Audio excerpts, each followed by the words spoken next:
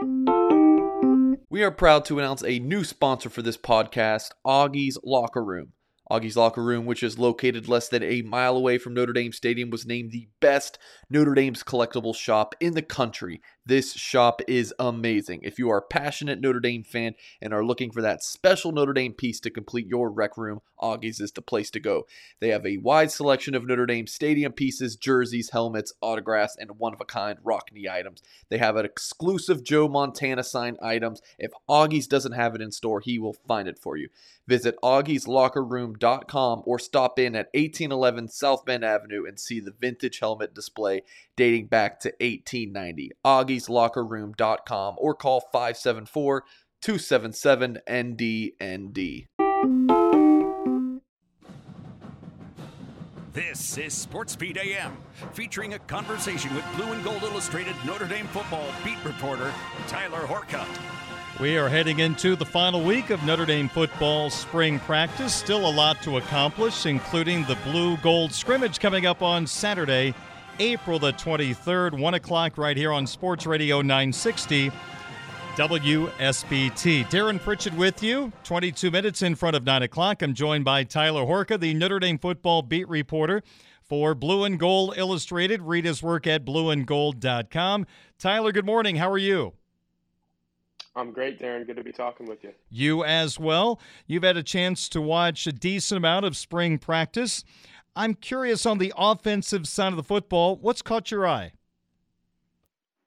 I think it's been a couple of the coaches that Marcus Freeman brought onto his staff, and Chancey Stuckey is definitely one of those. He's working with the depleted group. We all know, we've talked about it time and time again on this show. You know, if you read blueandgold.com, we've written extensively about where the Notre Dame wide receiver position is at. And, you know, Joe Wilkins going down with a foot injury a couple weeks ago kind of added to that. So Stuckey's working with 5 scholarship players, and in a way, maybe that's a blessing in disguise because he is really rubbing off on those 5, I would say. There have been times where I see them just doing a drill on the sideline, and this is really early in practice.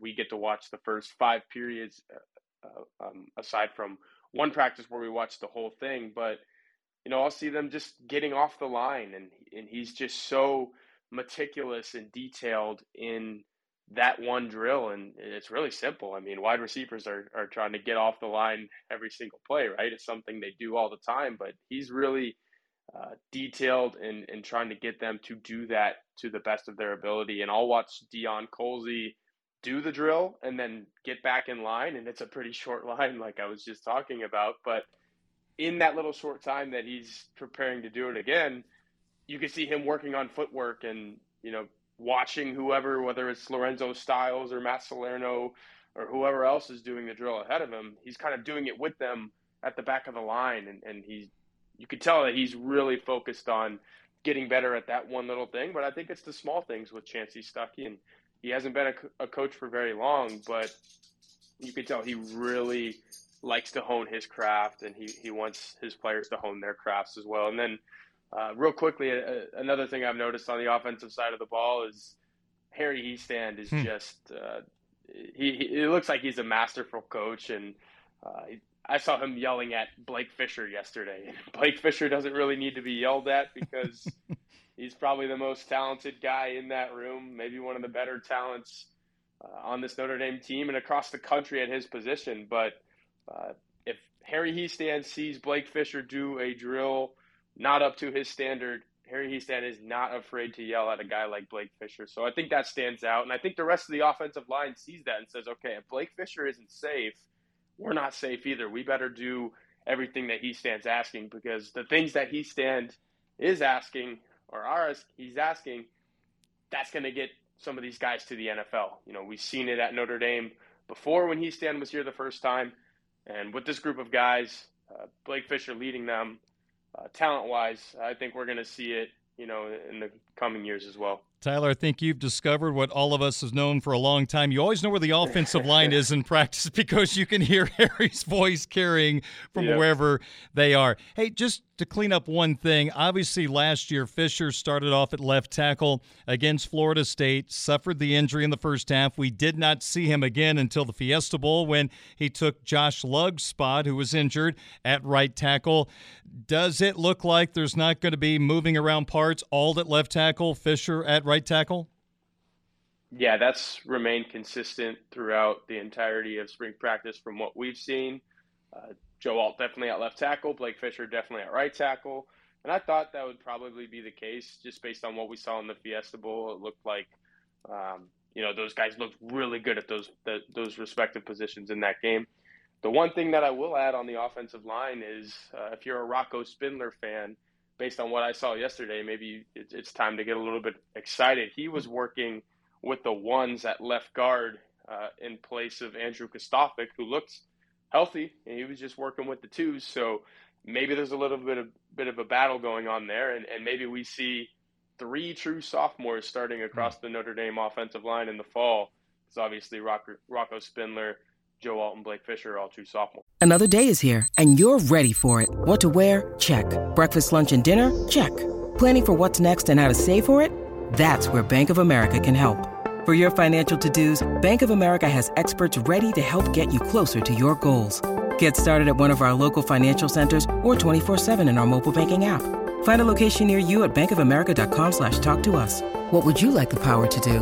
Mobile banking requires downloading the app and is only available for select devices. Message and data rates may apply. Bank of America N.A., member FDIC. When you need mealtime inspiration, it's worth shopping Kroger, where you'll find over 30,000 mouth-watering choices that excite your inner foodie. And no matter what tasty choice you make, you'll enjoy our everyday low prices, plus extra ways to save, like digital coupons worth over $600 each week. You can also save up to $1 off per gallon at the pump with fuel points. More savings and more inspiring flavors make shopping Kroger worth it every time. Kroger, fresh for everyone. Fuel restrictions apply.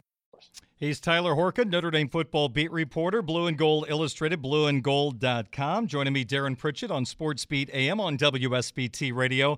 Let's talk about the defensive side of the football. When you've had a chance to watch practice, what's caught your eye there?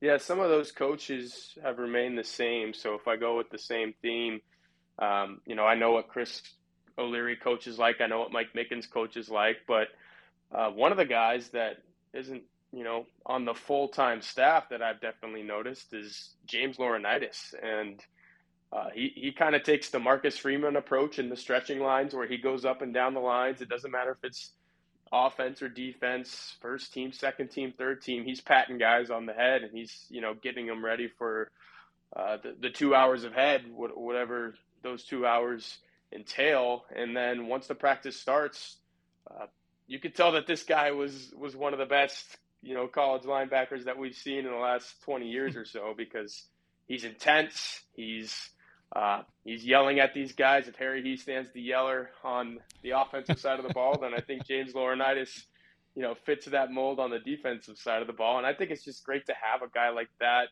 especially, like I said, not on the full-time staff. This guy's technically a grad assistant, pushing 40 years old, whatever he is. Anytime you have a guy like that on the staff who has done it before and can impart that wisdom on these other guys, I think that's huge. And just from a player personnel standpoint, I think it's been interesting to watch Riley Mills kind of float around the defensive line. I think he's going to find a home either on the inside or the outside at some point. And I think I'm leaning more and more that he's going to be this team's starting strong side defensive end. He's just too big. He's too athletic. I think he can get to the quarterback really well from that position. So I would look for Isaiah Foskey and Riley Mills to be your defensive ends for this team. And then I think Ryan Barnes has been really good in the wake of Cam Hart's shoulder injury. If you're looking for, one of those sophomore or underclassmen cornerbacks to step up, and if Cam Hart goes down again, or if Clarence Lewis ends up being the guy from the Fiesta Bowl and not the guy from his freshman year and parts of his sophomore year, then Ryan Barnes has length. They love his athleticism at the cornerback position. Seen him pick off a couple passes in practice, so don't be too worried if you're a Notre Dame fan and saying, man, we might only have one good cornerback right now, and his name is Cam Hart. I think there are some other guys in that room that could step up, and Ryan Barnes is probably at the front of that conversation. Tyler, I think Laurinaitis is just missing being a radio broadcaster. He's just using that voice a lot in practice. He misses being on the radio. Hey, I want to ask you about a freshman and Joshua Burnham for a second. He's a part of that highly acclaimed linebacker class brought in by Marcus Freeman. And I noticed your colleague Mike Singer has talked a little bit about that Burnham has been used a little bit at the Viper position. Do you think this is just cross-training? Do you think there's a chance Burnham could end up there? How do you think the Irish use him, or at least where does he show up on the depth chart to start the year? I think it's a little bit of both. I think they realize that they have a guy who does not look like an early enrollee freshman. That's one thing that I noticed when we got to watch the full practice, especially a couple weeks ago, was that this dude looks ready-made to play college football right now. And among the early enrollee freshmen, he might be the guy who can say that the most. I know it's definitely not Jalen Sneed, who looks a little small out there, to be quite honest with you. Joshua Burnham does not. I think they realize that they've got a guy who, can play both of those positions. And if there was ever a time to cross-train him and say, all right, we're going to keep you in our pocket here at Viper, just in case. And look, Isaiah Foskey is going to be gone this time next year. Justin Adamalola is going to be gone this time next year. Maybe they're getting a one-year head start and saying, we're going to need a guy at Viper in the 2023 season, so let's start getting you some reps here now. And I think another part of this has to do with the fact that Junior Tui Halamaka has looked so good at linebacker. I think he's been, and I wrote about this at blueandgold.com last week, I think he's been Notre Dame's most impressive early enrollee freshman among that quartet, because everyone was talking about those linebackers, and that's headlined by Sneed. And when I say he's really small, I think he's going to get bigger, and I think he's going to be a really good player for Notre Dame. It's just right now he doesn't quite look the part. Junior Tuli Halamaka does look the part.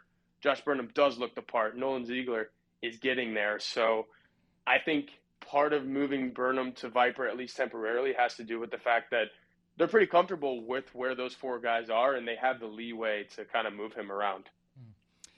Remember, Tyler, when the Irish baseball team lost 4 in a row? Well, they've turned things around rather quickly. They've now won 9 straight, including clobbering Michigan at X Stadium last night, 14-5. What do you think has been the major reason why the Irish have been able to go on this great run after that 4-game losing streak? Major reason is they've found a little bit of something in the bullpen, and that's a lot of guys. That's Ryan McClinsky, that's Jackson Denny's, who had a 0 ERA through last week of the season. So I think he's had upward of 10 appearances and he hasn't given up an earned run. When you have guys like that you can turn to, Link Jarrett obviously feels a lot more comfortable with maybe the offense struggling, or maybe they're losing 2-1 in a game, and he can get that game to the 9th inning and maybe a big swing happens and Notre Dame pulls out a victory. In a 9-game winning streak, you have all types of games, right? You're going to blow people out. You're going to win close. You're going to come from behind. Notre Dame has done all of that. Obviously, they have one of the best starting pitchers in the nation in John Michael Bertrand. So every time you go out on a Friday night, you feel like you're going to win that game, and that's happened. He has not lost a game all season. And then from the lineup, Spencer Myers, a guy that Notre Dame really needed to do well from the leadoff spot, but struggled for the first month and a half, 2 months of the season. He's gotten hot. Carter Putz has been just absolutely lights out in the middle of the lineup. And then you have guys who have struggled, but they seem to come up with big swings when they need them. So all in all, everything is clicking. That's how you win 9 games in a row. Your starting pitching has been good. The bullpen has gotten a lot better, and the lineup has done what it needs to. Well, Tyler, we're just about a week and a half away from the spring game. For subscribers at Blue and Gold Illustrated, or possible subscribers, what should they expect over the next 8-9 days leading up to the Blue-Gold scrimmage at Notre Dame Stadium? Well, if they got on there right now, they'd see a lot of Ed Orgeron, and that's something that probably at this time yesterday morning, I wasn't really expecting. But in the lead up to the Blue Gold game, definitely from yesterday, they'd also see some practice observations. I think that's one of the best things that we do. Me and my colleague Patrick Engel, immediately after watching practice, we get on there and draft up some words on the offense, defense, and special teams. And I think we've covered spring practice brilliantly. We've got more boots on the ground in South Bend than any other outlet in the area, so that helps. And, we've got a few more interview sessions leading up to that game. So we'll have stories from the tight ends tomorrow and take a little break for Easter and then get right back to it leading into the game. $1 for an entire year of premium access. You can't beat it. Did you hear Coach O right there yelling, "Go Tigers"? I wish he was going to say "Go Irish" at the end of that media session. That was the only thing missing from him talking to the media yesterday. Him yelling "Go Irish" would have been icing on the cake. That would have had a good ring to it, too. It almost sounds like "Go Tigers." I think a missed opportunity for sure. I think the common joke is that the Irish defensive lineman, who apparently Ed was around at practice, they maybe had the chance to get some coaching from a national championship coach from LSU for the first time. But maybe that's going down the road too early. I see what you did there. Yeah, all right. Hey, Tyler, good to catch up with you. Enjoy the rest of your week and this weekend, and we will talk to you next Wednesday as we prepare for the Blue Gold game. Perfect. Thanks, Darren, as usual. Thank you so much. Tyler Horka, beat reporter.